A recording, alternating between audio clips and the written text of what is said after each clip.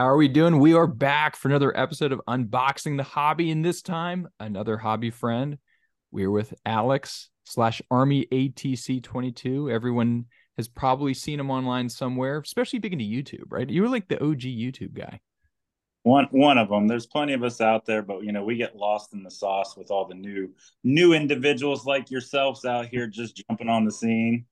I always think about that. So like when I met Mac through here, and then like I got introduced through your stuff through Mac, and then I went down the rabbit hole of your YouTube stuff, and I was like, I wonder if he likes us or if he's like these new guys that decided they just want to jump onto Instagram and do these short form videos.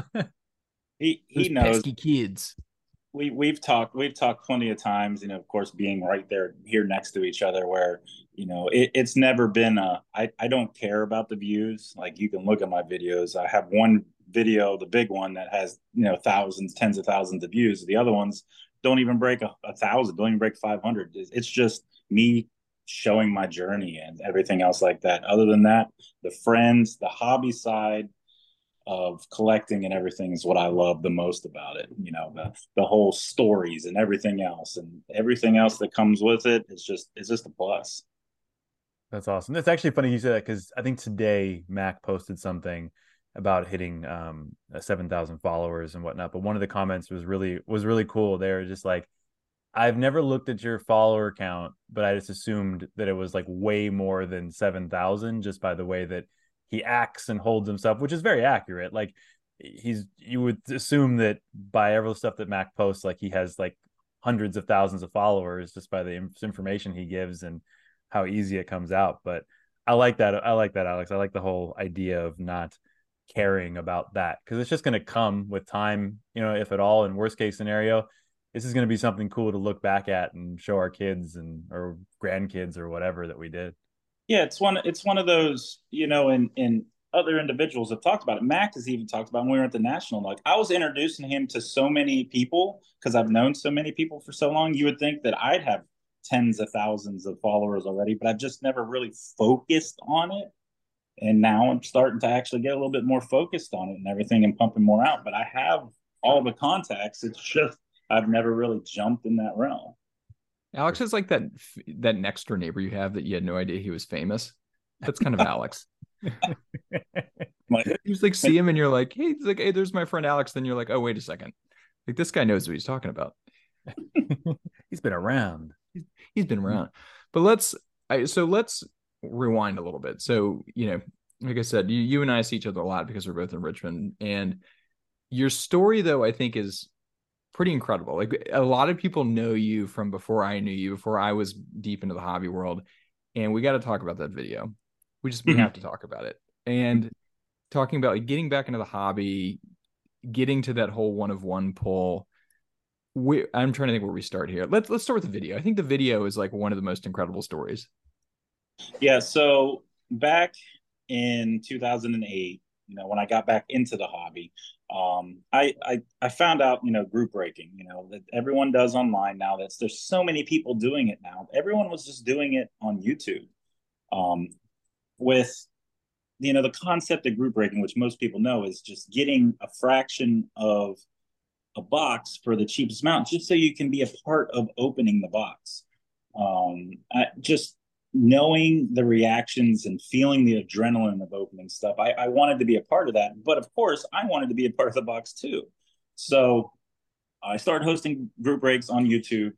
And one of the very first actual basketball group break that I did, I had one of the mixtures. It was the box of like '08, 0708 SP Threads, maybe SP Authentic, Upper Deck something. But I also had a box of Exquisite. Back in the day, that box of Exquisite was $450, $500 box. Compared to now, you got to think this is Durant's rookie year box of Exquisite, and that's a 20, 30, $40,000 box. And in the box just so happened to be, everyone's searching for logo man, a dual logo man of John Stockton and Steve Nash. What makes this story even crazier is a lot of my friends on there were just like, hey, for this group break, because I've done football and baseball already multiple times. This is my first basketball. They're like, why don't you wear your Army gear? So if a lot of people don't know, I retired from the Army after 22 years. Really crazy because my lucky number is 22, right? Last year. And so stationed in Fort Bragg, North Carolina, I've had all my military gear on, my uniform, my IOTV, everything else, and opened the box in the uniform. And it just so happened that video went viral because of being a dual logo man. How everyone was going crazy these past few years looking for the LeBron triple logo man and everything else from Flawless. Back then those were the things we were looking for. I mean, that was 15 years ago.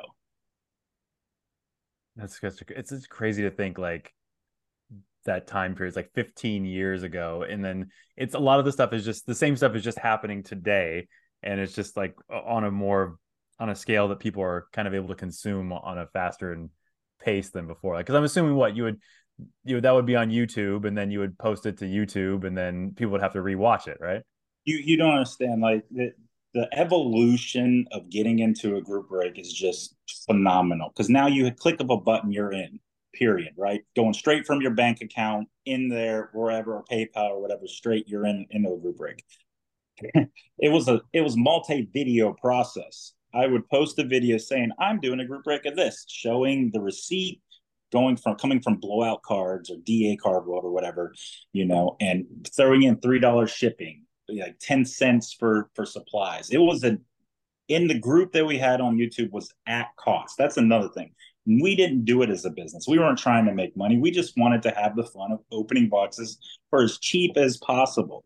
And you're still doing that in the group break aspect of you getting in. However, the people doing it most of the time these days have it as a business, right? So first video came up, it's the I'm doing this. People would sign up in the comments, give me one spot, give me two spots, give me one spot. All right. The next video coming out would be after. So rewind a little bit. I would send everyone via messaging, because YouTube used to have actual direct messaging. They don't anymore. It's really weird. My PayPal information, they shoot the information, they pay. Once it's fully paid, the random.org is coming up. Now think about it. Random.org of the teams, not live. Could that happen right now? Oh, I wouldn't. I break hobby boxes so much. Sometimes like team breaks. There's no way I would let anybody do that at this point. No. It was a tight knit community that everyone trusted in everybody. That would, you'd wait for the video for the random door to come up for your teams. Next video is probably a mail day and an update saying, hey, the boxes are inbound and everything else, because we a lot of the hobbyists back then, we didn't have the thousands of dollars to really go out and buy it. We'd have to wait till everyone paid, then we buy it. Then 3 days, 4 days later, depending where you are compared to where the distributors are, you get the boxes. Yeah. So once you do an update, hey, it's going to be here Tuesday. Look for the video Tuesday night or Wednesday morning or whatever it was. So again, the boxes would be open off camera, on camera, but not live, and then uploaded. So you were waiting for the video to upload later, and then you'd watch it on your leisure. I still do that to this day. I tell everybody else this and stuff. Like, I get into group breaks on Whatnot, YouTube with Blez and other places, and I'll leave and I'll come back later and watch them, at my own pace, because I don't want to sit there waiting for them to fill forever and a day, opening all the packs. I can, fast forward, just like DVR and TV shows, just skipping all the commercials and skipping all the stuff you don't like to see. I still do that today. So the process is just incredible. The evolution. What a different world. It's just the amount of trust that would go into that. I'm amazed that actually. Did you know most of these people pretty well? Were you friends with them? Yeah, I'm still friends with a bit of them today. There's, because of the evolution of the group breaking, going to breakers.tv, to blog TV, to now Whatnot and everything else, and Instagram and YouTube, still live and kicking with people breaking. I mean, Mac, you met the first person ever to really open boxes for people, Chris. Yeah, stock. So to add to what I was mentioning earlier, he just casually was like, "See that guy over there? He invented breaking. Let's go say hi to him." Chris Justice from Cards Infinity. He out of North Carolina. He's the one, that first person that ever online opening boxes for anyone and coming up with. He's one of the few individuals that came up with the process. He's the first one to ever really do it on camera for people around the world, technically. So, yeah. It's so crazy to think of like that, how things originate and what they've become. I mean, now it's just this huge business and huge leg of the hobby at this point in regards to breaking, whether it's personal or team breaks or whatnot. So it's crazy. The trust issue, did go. It finally came about. I don't know if a lot of people don't know the reason why there's a verified random.org. There's two. There's the one that's not, where you don't pay, and then there's the one you have the yearly subscription you have to pay money for. It's because I don't think I even knew that. There's someone eventually started mirroring it and rigging the actual random.org. Like you can put them, coders are out there, right? It's easy. People can hack into everything. They were able to actually make a mirror image of random.org, do it the way saying number 4 is going to be the top seed, and spot and start rigging the raffles, razzes, or whatever on Facebook and stuff like that. So the creators of random.org actually came up with the verified just because of that aspect. That's nuts. You may have well just told me the Easter Bunny didn't exist on that. Like that was I also like big drop. I also like that you picked the Easter Bunny out of all the imaginary characters that you could have chosen. It came first. I felt like it just I don't know. Well, okay, so obviously with not that came from a love of cards, but where did your love of sports cards start? Was it like a lot of us when we were younger? Was it as you were older and you found it again? What happened? It was. I grew up with my dad and my brother, opening packs. One of the earliest things I can remember was going to our local fall festival that we had, which just so happens to be one of the top ones in the country according to like Travel Channel, which is crazy. But every Friday Friday or Saturday, they'd have a small card show. And we would go into that before the parade and all the other things that were happening that weekend. One of the other things that my dad would used to do is get the Post cereal, UPCs, turn them in, and you get the packs from Post, or cereal box type of card sets and everything. That it was crazy. I forgot the last time I was up there to take some pictures and videos. When I'm home for Thanksgiving, I'm going to get some of that stuff out of the attic, and show that stuff off. But those are the things that a passion I had when I was a kid. Now, I think like majority of people that did it when they were a kid happened puberty, girls, everything else. I don't think it was, I don't think it was a thing that I wanted people to. And I don't remember. It was like I got Men in Black that whole time from I was like 12 to when I started again. I was thinking about this. What was the like? Reference. There was a moment that was your last time you looked at your cards as a kid. I'd love to know like what happened that week.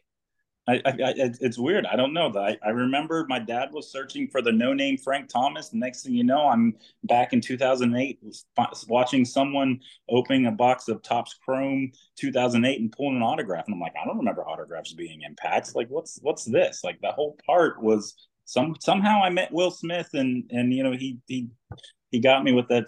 What's it called? I can't even remember the name of the thing. I don't remember, but it's funny. I never really thought of it about that like that, but now that you mention it, like you said, Mac, I can't remember. I know that I had a ton of baseball cards, and then I remember nothing up until the point when I refound the hobby, and I was like, "Oh, look at these again! I remember when I used to do these," and that was it. There's no in between.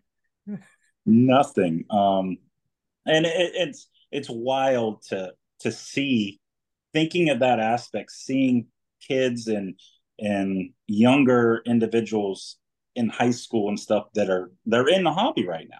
Yeah. I'd be like, why wasn't I part of this? Because they're out there playing. I've seen so many people come up to my tables, that are just came from baseball games, football games, practice or whatever, still sweaty, dirty and stuff. I was just like, and in my mind, I'm like, why didn't I continue that too while I was doing that stuff? So seeing the younger generation continuing through, and I think the money aspect might be a big feature of that. It wasn't as prevalent back then, but seeing how much stuff goes for, and I've always had the mindset of the the media bias of only pumping $1,000 cards, not the dollar cards, the stuff that, truthfully 80 to 90% of the hobby is what we're looking for, is that at what we can afford, honestly, compared to the fraction of percentage that can afford those $1,000 cards. Yeah. I'm super intrigued by this. So you're right. I feel like there is a difference now. Why do you feel like kids these days are maybe continuing to collect more than kind of when we were kids, where there was kind of that, gray out where we don't remember why we stopped? Like, are we just seeing athletes now on social media collecting, and so it's more relevant and staying in front of people? What do you think that changes, and what's the difference? So I want to flip it back on you guys. Can you really, out of all the kids that you've ran into, talked to, and stuff, how many of them actually have told you this is my collection, rather than, just think about it, right? They have their case with them. How many are bringing their collection with them, or they're bringing stuff trying to sell, or they're buying, right? I've thought about this actually the last few days prior to coming on here, possibly it coming up. I can't think of any kids telling me, no, I collect this person. I actually are collecting these people. It's more of they're trying to do the trade up challenge. They're trying to sell the stuff to me. I've talked to plenty of kids, they're with their parents and stuff. None of them are truthfully saying, I'm collecting this player, I'm doing this. I mean, either of you two, have you talked to any individuals that are actually saying, I'm collecting these type of people as kids? No, I mean, it's interesting you say that, because even the kids that I see like at the couple of card shows I've been to recently, or the ones that come into my LCS when I'm there, they're always searching for like the next hot thing, or like you said, the card they can trade up for, or something along those lines. And I think that probably is from what these kids are all, taking in from social media, because that's how kids are being portrayed and shown on social media. So I feel like that's kind of the box that they feel like, well, this is what I should be doing. I should be taking this card and trying to trade it up for the next card, and then get to that biggest card, and then I can sell it, and then I can get whatever other cards I want. I hate to say this, but I feel like I almost have a stigma against kids in the hobby right now. I didn't really realize it until we started having this conversation, but most of my interactions with kids in the hobby has actually been pretty negative, where they've either been trying to fleece me, and that just says something about me, I guess, what I look like, but either them trying to fleece me, or like I think about trade nights I've been to where like kids have won raffles and they start complaining because it wasn't the type of box it was just like stuff where like kind of rubs me the wrong way. Mostly them trying to fleece me, though. I will stick to that one. But yeah, I just feel like you're right, Alex. I think maybe, are we seeing it that kids in the hobby, are they not actually collectors? Is this more of a vehicle for making money? I don't know. Yeah, I hate saying that too. I love giving back to the children and everything else. And, because if they leave the hobby, I say this knowing that I left the hobby and came back after a kid, though. If they leave the hobby goes away. They're the ones that, that are out there that need to continue on, have the, in the mindset, they're going with their parents. That's what I love seeing.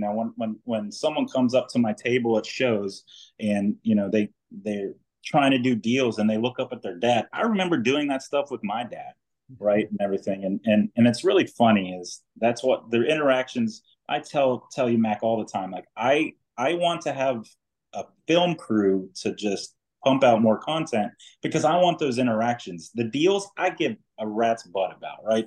I don't care about the money. I want the interactions of the educating, the giving the experience, helping those kids, and even older individuals, adults, not all just kids, some stuff that I've seen over the years, that the trends I've seen, and giving that good advice. I want that stuff to be out. That's what I want to get my content into and everything, more than, hey, look at this, I traded these 4 cards for this, or I bought this, this is real shiny, look at all the sparkles, right?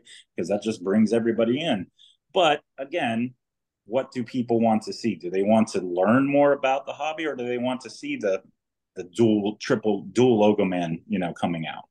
Yeah, I honestly think that there's room for everything, because I think that that's seen just in social media alone. Is like, if you look at, I have two accounts. I have my stock and trade account, and I have my personal account.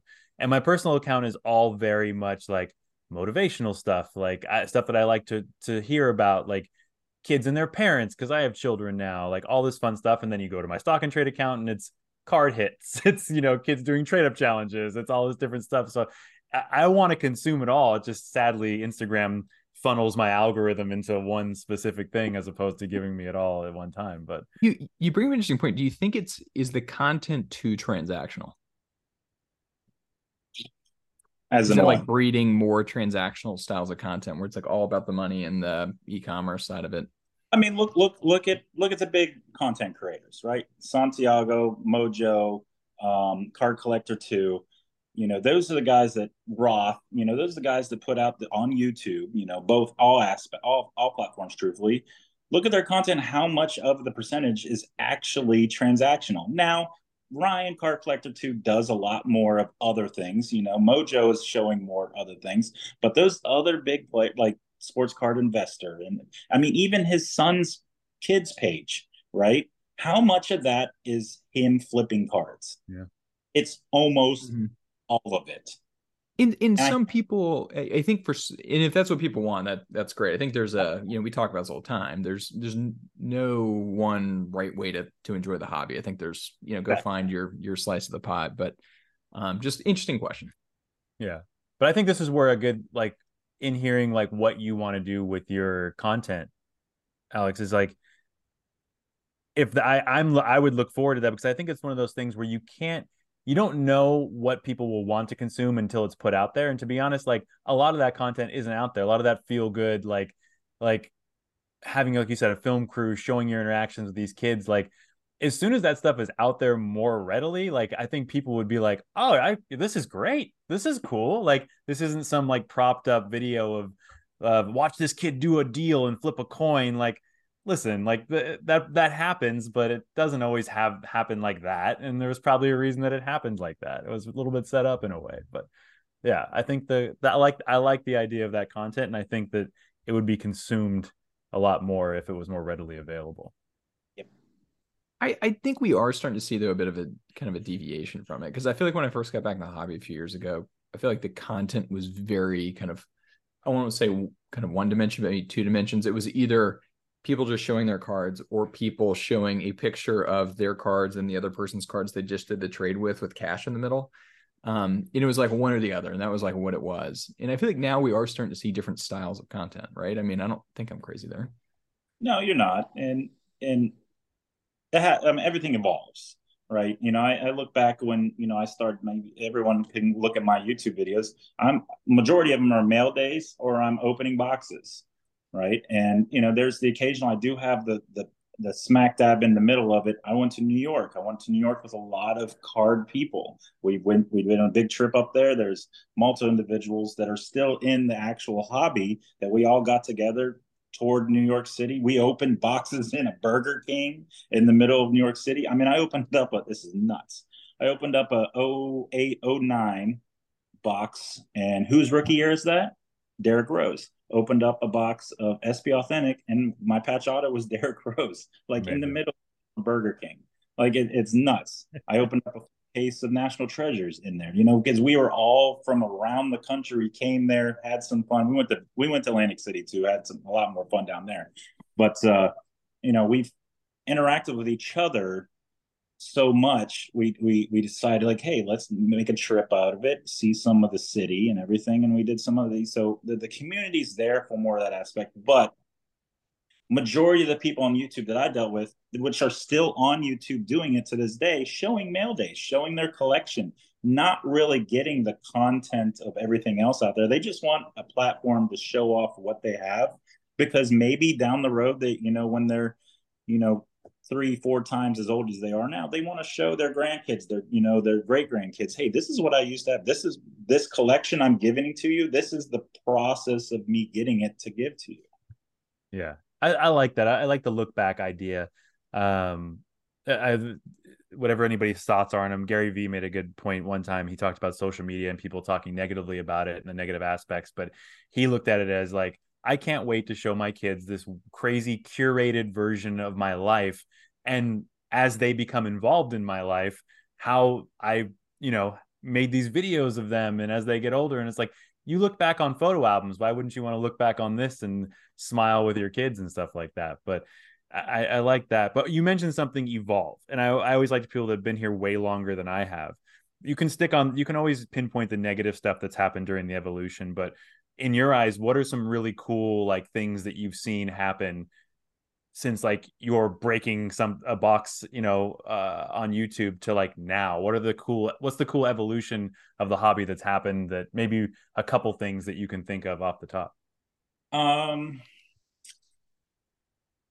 the friendships stay around, right? The individuals that I've known for so long that have gotten out, gotten back in, in the almost 2 decades now of doing it, they're still there. But I I think one of the best things I like is the concept of the actual card and the companies trying to constantly evolve, that into something better, is always been a plus.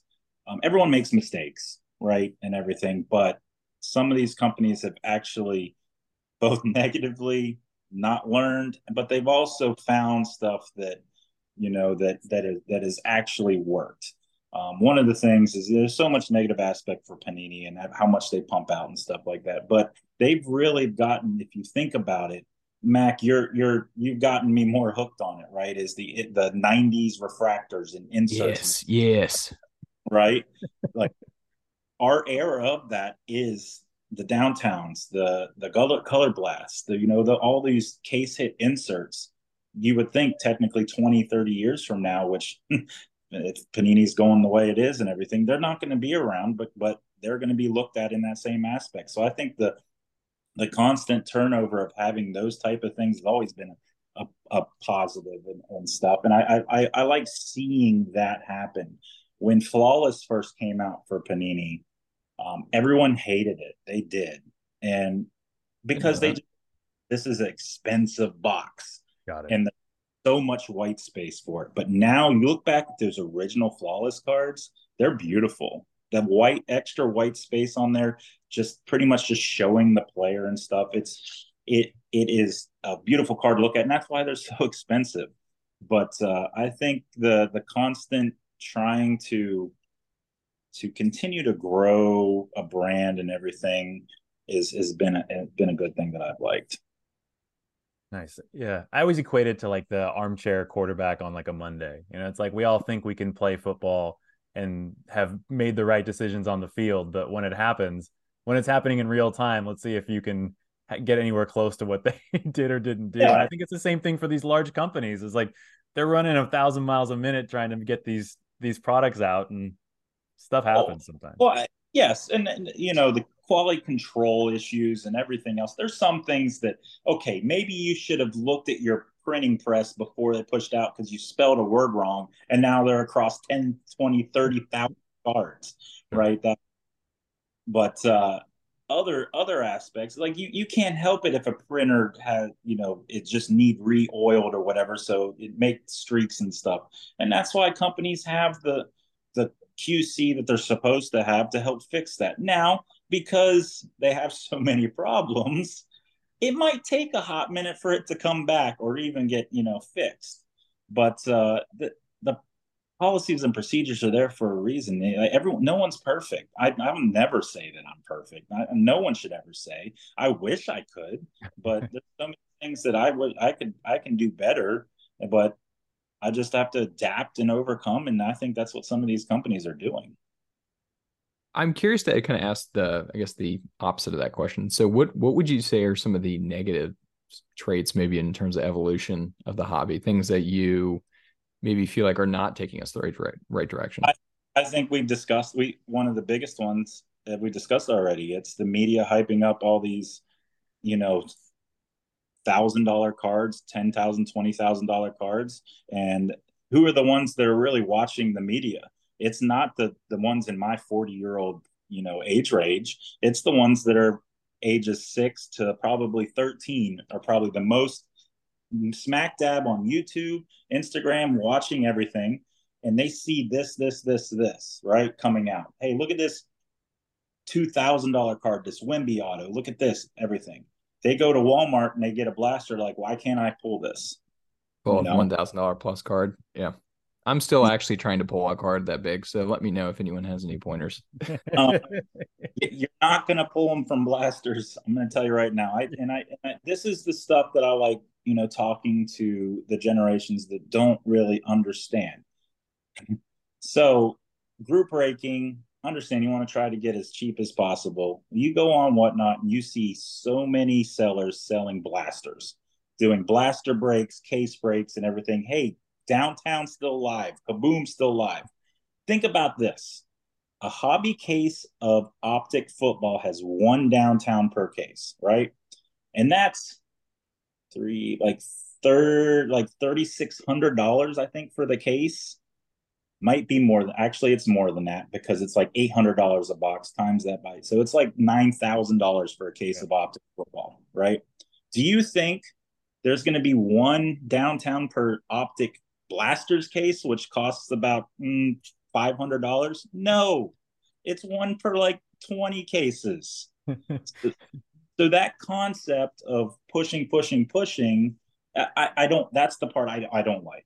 I don't like the misconception aspect of the hobby. That's one of my biggest takeaways. Yeah, I agree with that. I think, and a lot of that is just, a lot of it is sadly the rollover from like the COVID boom too, where, you could have opened up a couple retail boxes and maybe pulled out a card that was three figures because just everyone was paying crazy amounts of money for it.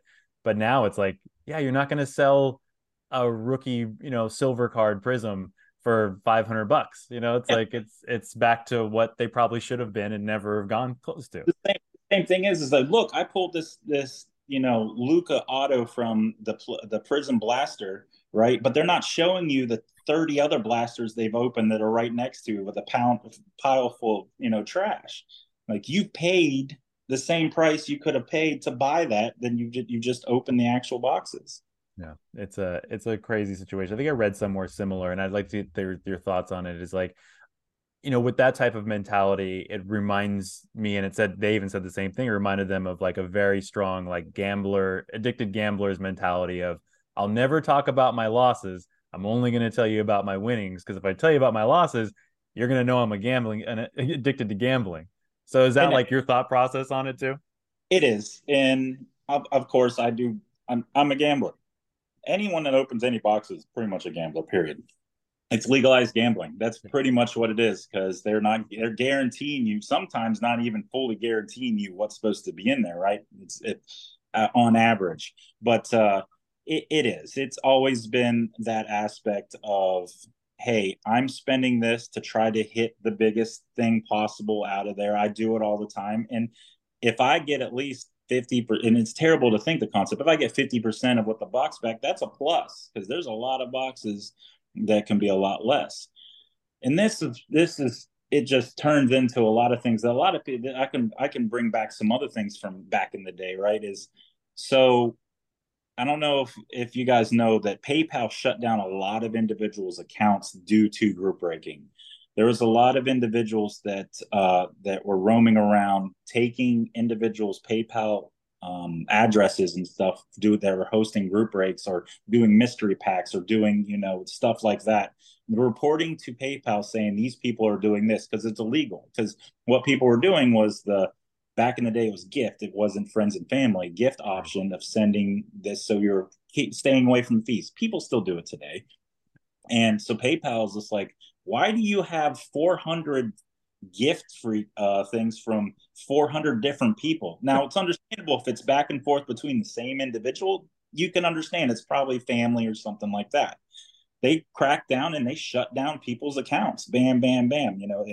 And because it was considered gambling, they felt it was under it. They had teams that looked around, followed the crumbs, and saw that they went to these people that were doing group breaks and can't really give. So that's why a lot of places these days still has to be goods. You still have to send out a card or whatever, even if you don't hit anything, because that's getting around hey, it's still a gambling aspect. But in the end, it is. It's it can go down a dirty, a dark path, especially with the ease of access of being able to get into stuff these days. It's just a click of the button and taken directly out of your account.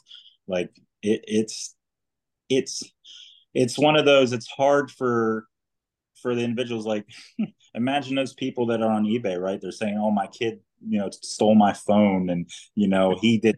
I need you to cancel it." You think they can do that for on Fanatics Live or whatnot? No, he can't do that. It's too fast. Yeah. And my kid bought two flawless cases. You opened them, but I need to return this because it wasn't me. Well,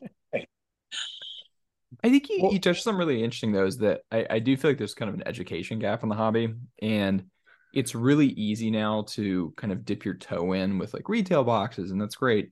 But you think about some of the things you just mentioned. I mean, the average Joe is going to have no idea about, hey, this day and age, there's really not much in these retail boxes. Your odds are different. Hey, it's kind of a slippery slope into gambling now. Like, be careful. Like, there's just, I feel like curious, like how do we start educating the everyday consumer? Is I well, guess my big question. and it's hard because, like I said, we're going to show you the good stuff. You're going to show the blaster that has three Genesises in one pack. They're not going to show the other 20 that don't have anything, right? Seeing that aspect, any person coming directly in it, any kid, oh, I need to rush out to Walmart right now and look for the boxes because I might have the possibility to have that too. They're not showing the whole picture, and that's the part that somewhere out there, you can't. Everyone can't be educated, and truthfully, you can educate all you want. It's their money. They're going to do whatever they want with it. Everyone's going to do that, right? yeah. Like I know for a fact. I opened that Prism box at the show. My odds of hitting a Wemby were slim to none. Now I hit one, right? That actually made me some money. Haven't made me money yet. Haven't sold it, but still, that's the gamble aspect. I'm going for the hunt. I like doing it. I have adult money now, so I can actually do it. Yeah, that's always the hard part. So, okay, so that all being said, with like talking to kids and like wanting to uh, you know, give them this information, teach them, what do you tell a kid that comes up to your table with their parent and their parents like, "Hey, my son's just getting into cards." Like, how should he go about doing it? Like, how would you tell them to kind of, like Max said, dip their toe into it and get a good safe feel for the hobby? I start by asking them, like, what do you want to do in the hobby? What do you want to collect? Do you want to actually collect? Do you want to try to make some money? Do you want to make it a business like a lot of people do these days and stuff? I ask them specifically, what do you want to do? And then I'll go that route. I'm like, if you want to try to make some money, follow these type of people and they can help you try to make, like, Card Collector 2 is a great individual to watch his videos of value box. He has a whole series on value boxing, right? Going into those boxes with your allowance that you get every week and everything, and trying to get that card to do something with is one of the easiest ways to make money. However, I tell everybody the same thing. No matter what, it is your opinion on what's going to happen with that player. Yes, you have all the data in the world right now, where the player's trending, but still, at that point of time, if you're buying a Wemby card right now, and if you think you're going to make some money, you in your mind think that he's going to continue to go up, right? And it can go the complete opposite direction, quick, fast, in a hurry. You know who can't? Charizard. He is not twisting an ankle. He's not tearing an ankle or anything. It's just crazy, right? But I tell the kids, I tell actually adults, like, do what you want to do with your money, your time, and everything. If you want to collect a person, like, you can have the aspect of ripping, trying to get some stuff to help you with, but it's probably an easier path for you to go around and try to find the stuff for a lot cheaper. And I'll show them. I'm like, I'll show. I was like, I have a Dynasty patch auto right here that I'm selling for $150. I'm going to show you on Blowout how much you can buy that box for, $1,500. Right? See the difference there? Like, if you have a specific player, you shouldn't be trying to open that box to get that player when you can buy it for a tenth of the price. So it all depends on the individual, how they interact, how they say they're going to do. And a lot of kids are like, well, I want to try to make some money at the same time. I like all Virginia players. So, hey, go up to people and ask them, do you have a lot of college stuff? I'm looking for this college. The key part of it is the interacting. so many people in the hobby are afraid to talk to individuals. They want to just come up, look, buy real quick or whatever. They don't want the interacting is the hard part. So starting to get kids, and one of the I love the most is the interacting. Like a kid comes up, be like, "How much will you do for this card?" You know, it's out of my dollar, you know, out of my value boxes. I'm like, "Well, give me the how much do you want to pay for it?" And they'll be like $5. I'm like, "I don't know if I can do that." I'm like, "How about two?" And they'll be like, "That's not the right way. That's not the That's way." great. Right? I mean, Mac took video of the ones that it was a $25 and a $35 card these two kids at Chantilly had, but they only had a budget of 30 and 20. And I knew that they were a 30 and $20 card. And they were like, "Can you take this for it?" I was like, how can I make this fun, more interactive? I was just like, how about this? Can you guys do push-ups? Can you cover the extra $5 for 5 push-ups? They're like, yeah, yeah, I can do That that. was a really cool idea. They got Yes. super excited about it. The dad too. The dad was really thinking it was funny. Yeah. So, but it even, and I didn't even know that it actually turned into more stuff. So them doing that, one, they loved it because I already gave them a free card in the beginning. So then they turned into looking for more stuff in there. And then the father actually bought a couple cards after that because of the interaction that I had with the kids. It actually, like the snowball effect, just constantly compounding over and over again. But seeing their reactions, like first off, I asked them, I've always done, hey, do you mind if your kids are on camera, going to be on YouTube, going on Instagram? I got to get their consent first. These days, you never know, right? So after they're looking at like, I'm going to be YouTube famous. I'm like, well, calm down a little bit there. Like, all 50 people are going to see you on YouTube. You're going to be one of the 50, hopefully, that you go and subscribe to me. But they got such a kick out of it because they're watching all the videos and they're actually going to be in the one. And seeing more of that is just incredible. I'm glad that's your interaction because that's always my question. So because it's not actually on obviously a lot of people's fault because a lot of people in the hobby tend to be introverts, and then these other introverts are coming in to buy cards. So it's like interaction is always tends to be a little bit harder, I find. But besides what you do with the kids, is there anything else you can think of or tell other people that are selling at card shows to help them interact with people on a regular basis? Because I find that sometimes too. I walk up to a card table and people are like, "Hey," like, Be human being. When someone walks up, say, "Hey, how's the show going for you?" Talk to the individuals. So many people, it's just an angry old man sitting there, just like, "Oh, I haven't covered my fees yet for my table. I hope this guy buys that super 3 times comp price card I have right in front of me." Isn't it You know, crazy? There's a table at one of our local shows that the guy's stuff is always about 3x comps. And I asked him about something at a show recently. I was like, this card's selling for like a third of what you have it. And he was like, I'm sorry, we can't work something out. And I was like, what? But to each their own. I guess if that's the world you're in, but and it goes a long way because I have so many people that come back to the table, and maybe my prices are just too cheap. Maybe I'm getting, ran over or whatever, but they're like, your deals are great. You're easy to talk to. So we're going to constantly come back. Then it turns into dealers like, hey, I got this question on this deal. Hey, I got this. What do you think about this? Do you think of this and everything? I love that. I do. And I have to give a disclaimer like, listen, this is how I feel. It's still an opinion based concept, whatever. Do what you want with your money, but I'll help you as much as possible. I love that because I can sit here and talk sports cards, entertainment. That's trivia night. That's what I cover. Those three things, like sports and entertainment, that's where I'm at. Right. I could just talk it all day. So when talking to other dealers and stuff, just be a human being, be nice. If you're walking around the show, how do you want to be, and do unto others how it's done to you, right? That's that whole concept. I feel that needs to be more at card shows. yeah, I agree. I think that I was telling Mac, I honestly went to my first card show in my 40s because I didn't do it as a kid. We just didn't get to them. So like I got back into the hobby, went to a few card shows, and that was my biggest takeaway from a lot of the card shows. Besides like meeting up people I didn't know and I got the chance to like and have great conversations. But I was like everybody in there is there for the same reasons. So I don't understand why there isn't more conversation happening. And like I said, sometimes it is just an introvert, or maybe the 1% of people there that are just angry sitting at their table, like you said, hoping to cover their fees, but it's just it's a really interesting dynamic that sometimes is like some weird block there, and you're like, what hit me too, that we have a huge wave of people that got into the hobby during COVID. So like there wasn't a lot of interaction. It was us like watching behind screens. And then all of a sudden we've been like re-released into the wild and we're like, what do we do?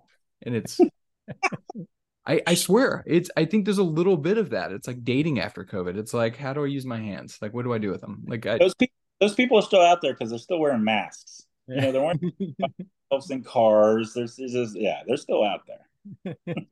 I think we're all trying to still like rediscover, like as we get back into show mode. Still the case. Some people have enjoyed the hobby by themselves. It's been a very personal thing, and I think some people do it more like socially.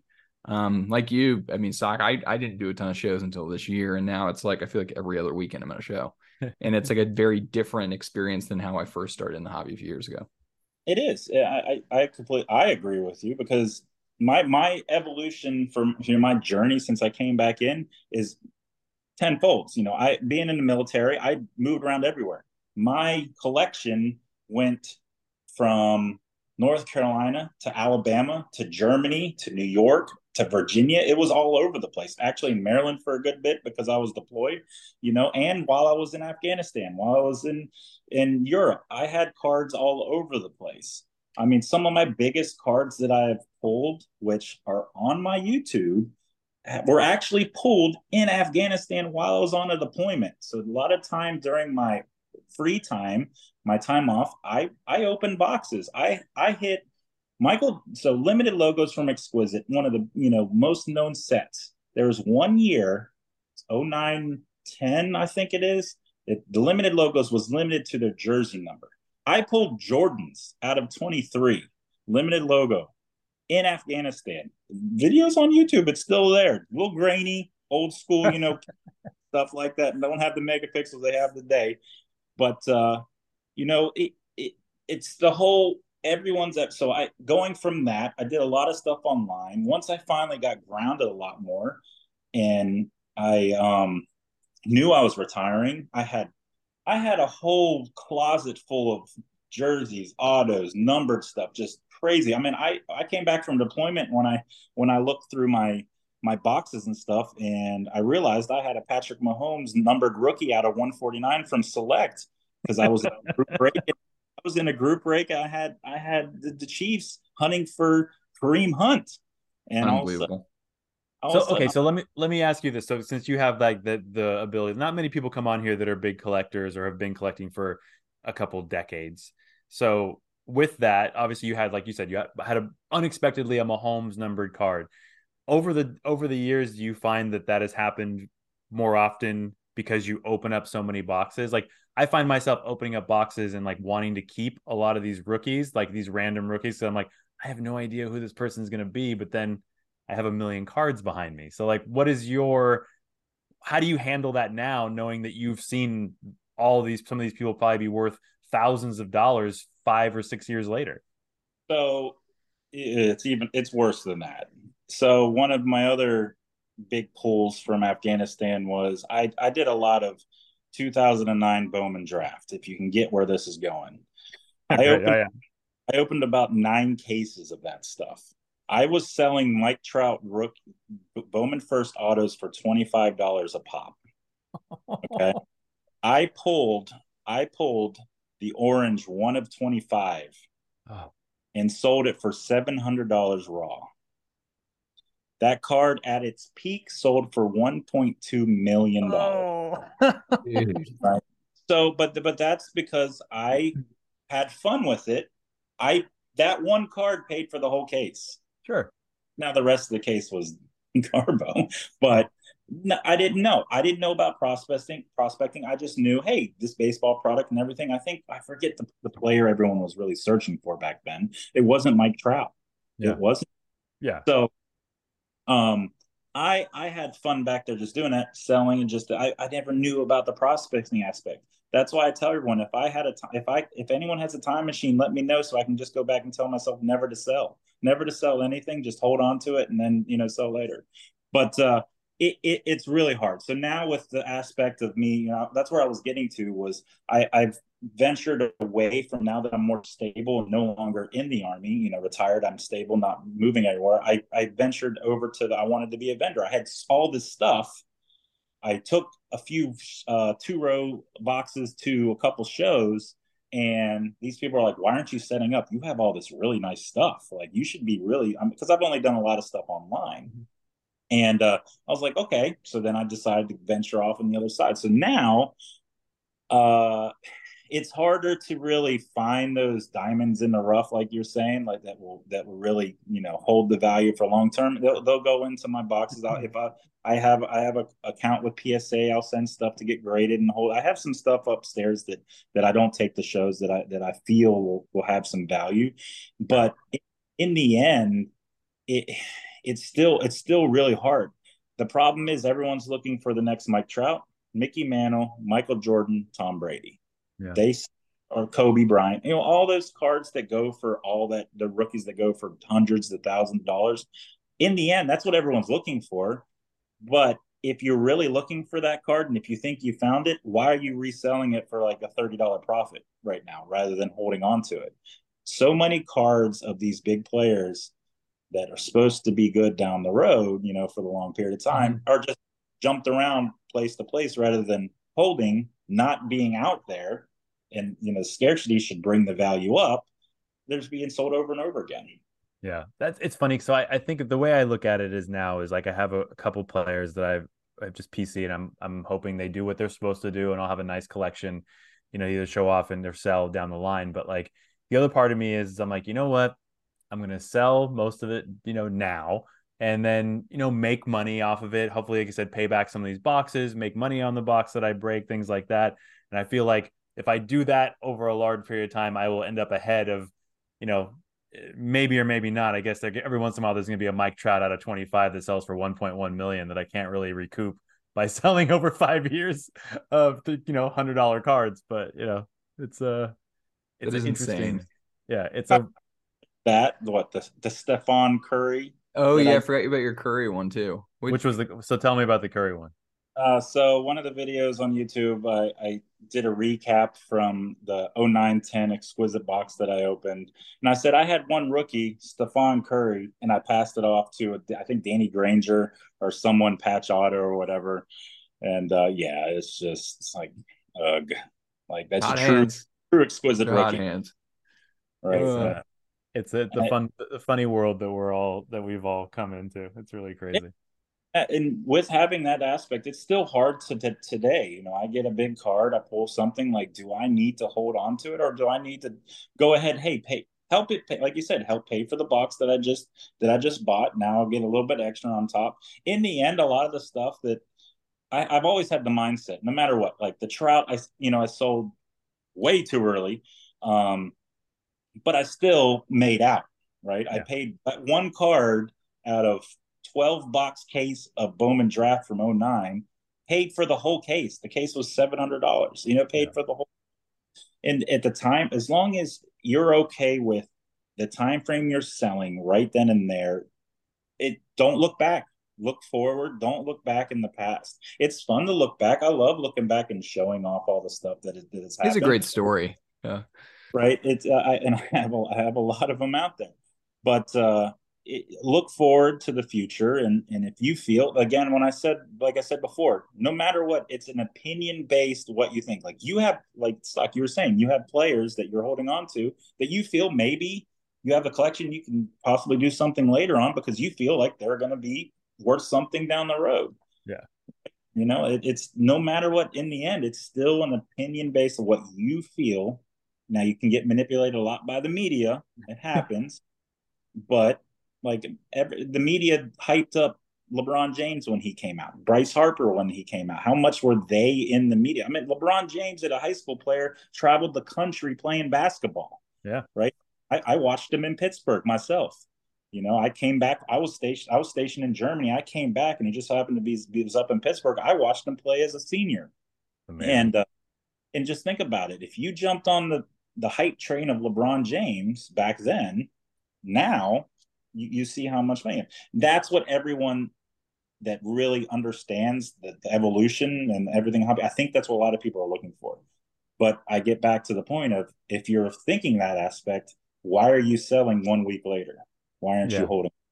That's always the hard part, I think, and that's the reason that I'll either look back today and be upset that I sold a lot of my Victor Wembanyama's that I'm pulling, and then because they're 5xing the amount of money that like I'm paying for a box, or maybe 5 years from now I'll be like, oh no, oh no, Yeah. you I mean, know. So I pulled the Wemby auto from Collectors World up when I went up to Denny's trade night and everything, and I sold it to Ryan for 8x. yeah, Right, but I was a redemption. He got it back within like a few weeks. He got it back pretty quick, but I'm fine with it. I made the money that covered the last 5-6 boxes that have been duds. Take your profits and move on to the next one. I think that's the lesson. Dude, this has been awesome, man. I appreciate you hanging out with us. The way we like to wrap this up, I guess, where can people find you? I mean, is it primarily Instagram, YouTube? Where's the best place for people to reach out or keep their eyes on you? Oh, you can find me in Virginia, right around the Richmond area, right? No, Around the so Richmond area, the local shows. just drop oh, out, just give them your address, and then uh, I'm actually, Max next door. I'm just chilling on his couch. So you can find me at a lot of places. Like I've been active on YouTube since 2008. Same username everywhere. Army ATC 22. Instagram. Every once in a while, I do TikToks if I feel like I want to get on there, because I'm on TikTok almost anytime I'm on the toilet. I'm on TikTok, and pretty much almost everybody else is, right? So I throw some stuff out there, but Instagram more active, mainly because compared to all the other social media, you can interact with people a lot easier on Instagram, right? You can actually direct message them a lot easier and everything else like that. So, and I'm the type of person, you follow me, if you have any card content, anything dealing with that, I'm going to follow you back quick, fast, and hurry, because I like to interact with individuals. So YouTube, Instagram, TikTok, those are the main places that I'm at. Alex is super introverted. I'm glad we could convince him to be here. yeah, seems like it. I appreciate you, man. This was great. Hearing your story, and just like I always like hearing people's that have been here for a while. And actually, like I said, me jumping in for the last 3 years has been I like to see that difference. And Wait, but Max said we got to get you to the East Coast, man. You got to come out this way. You guys will for sure see me at the National this coming year. I told my wife already knows, like, I'm going out. I'm going to do it for a couple days, and then I'll definitely try and get myself out to the East Coast more and more if I can. Cleveland, baby. Cleveland's going to rock, right? Yeah, the beautiful land of Cleveland, Ohio. I can't wait. Is that actually the East Coast? I was actually going to bring that up. Yeah, it's Midwest-ish, Mid-East-ish, I guess. Mac baby steps. He's got to make his way this way, right? So he's kind of coming this way, and then baby steps, guys. Little stops across the country. Awesome, man. Well, hope you all have a good one. This was a blast. All right, guys.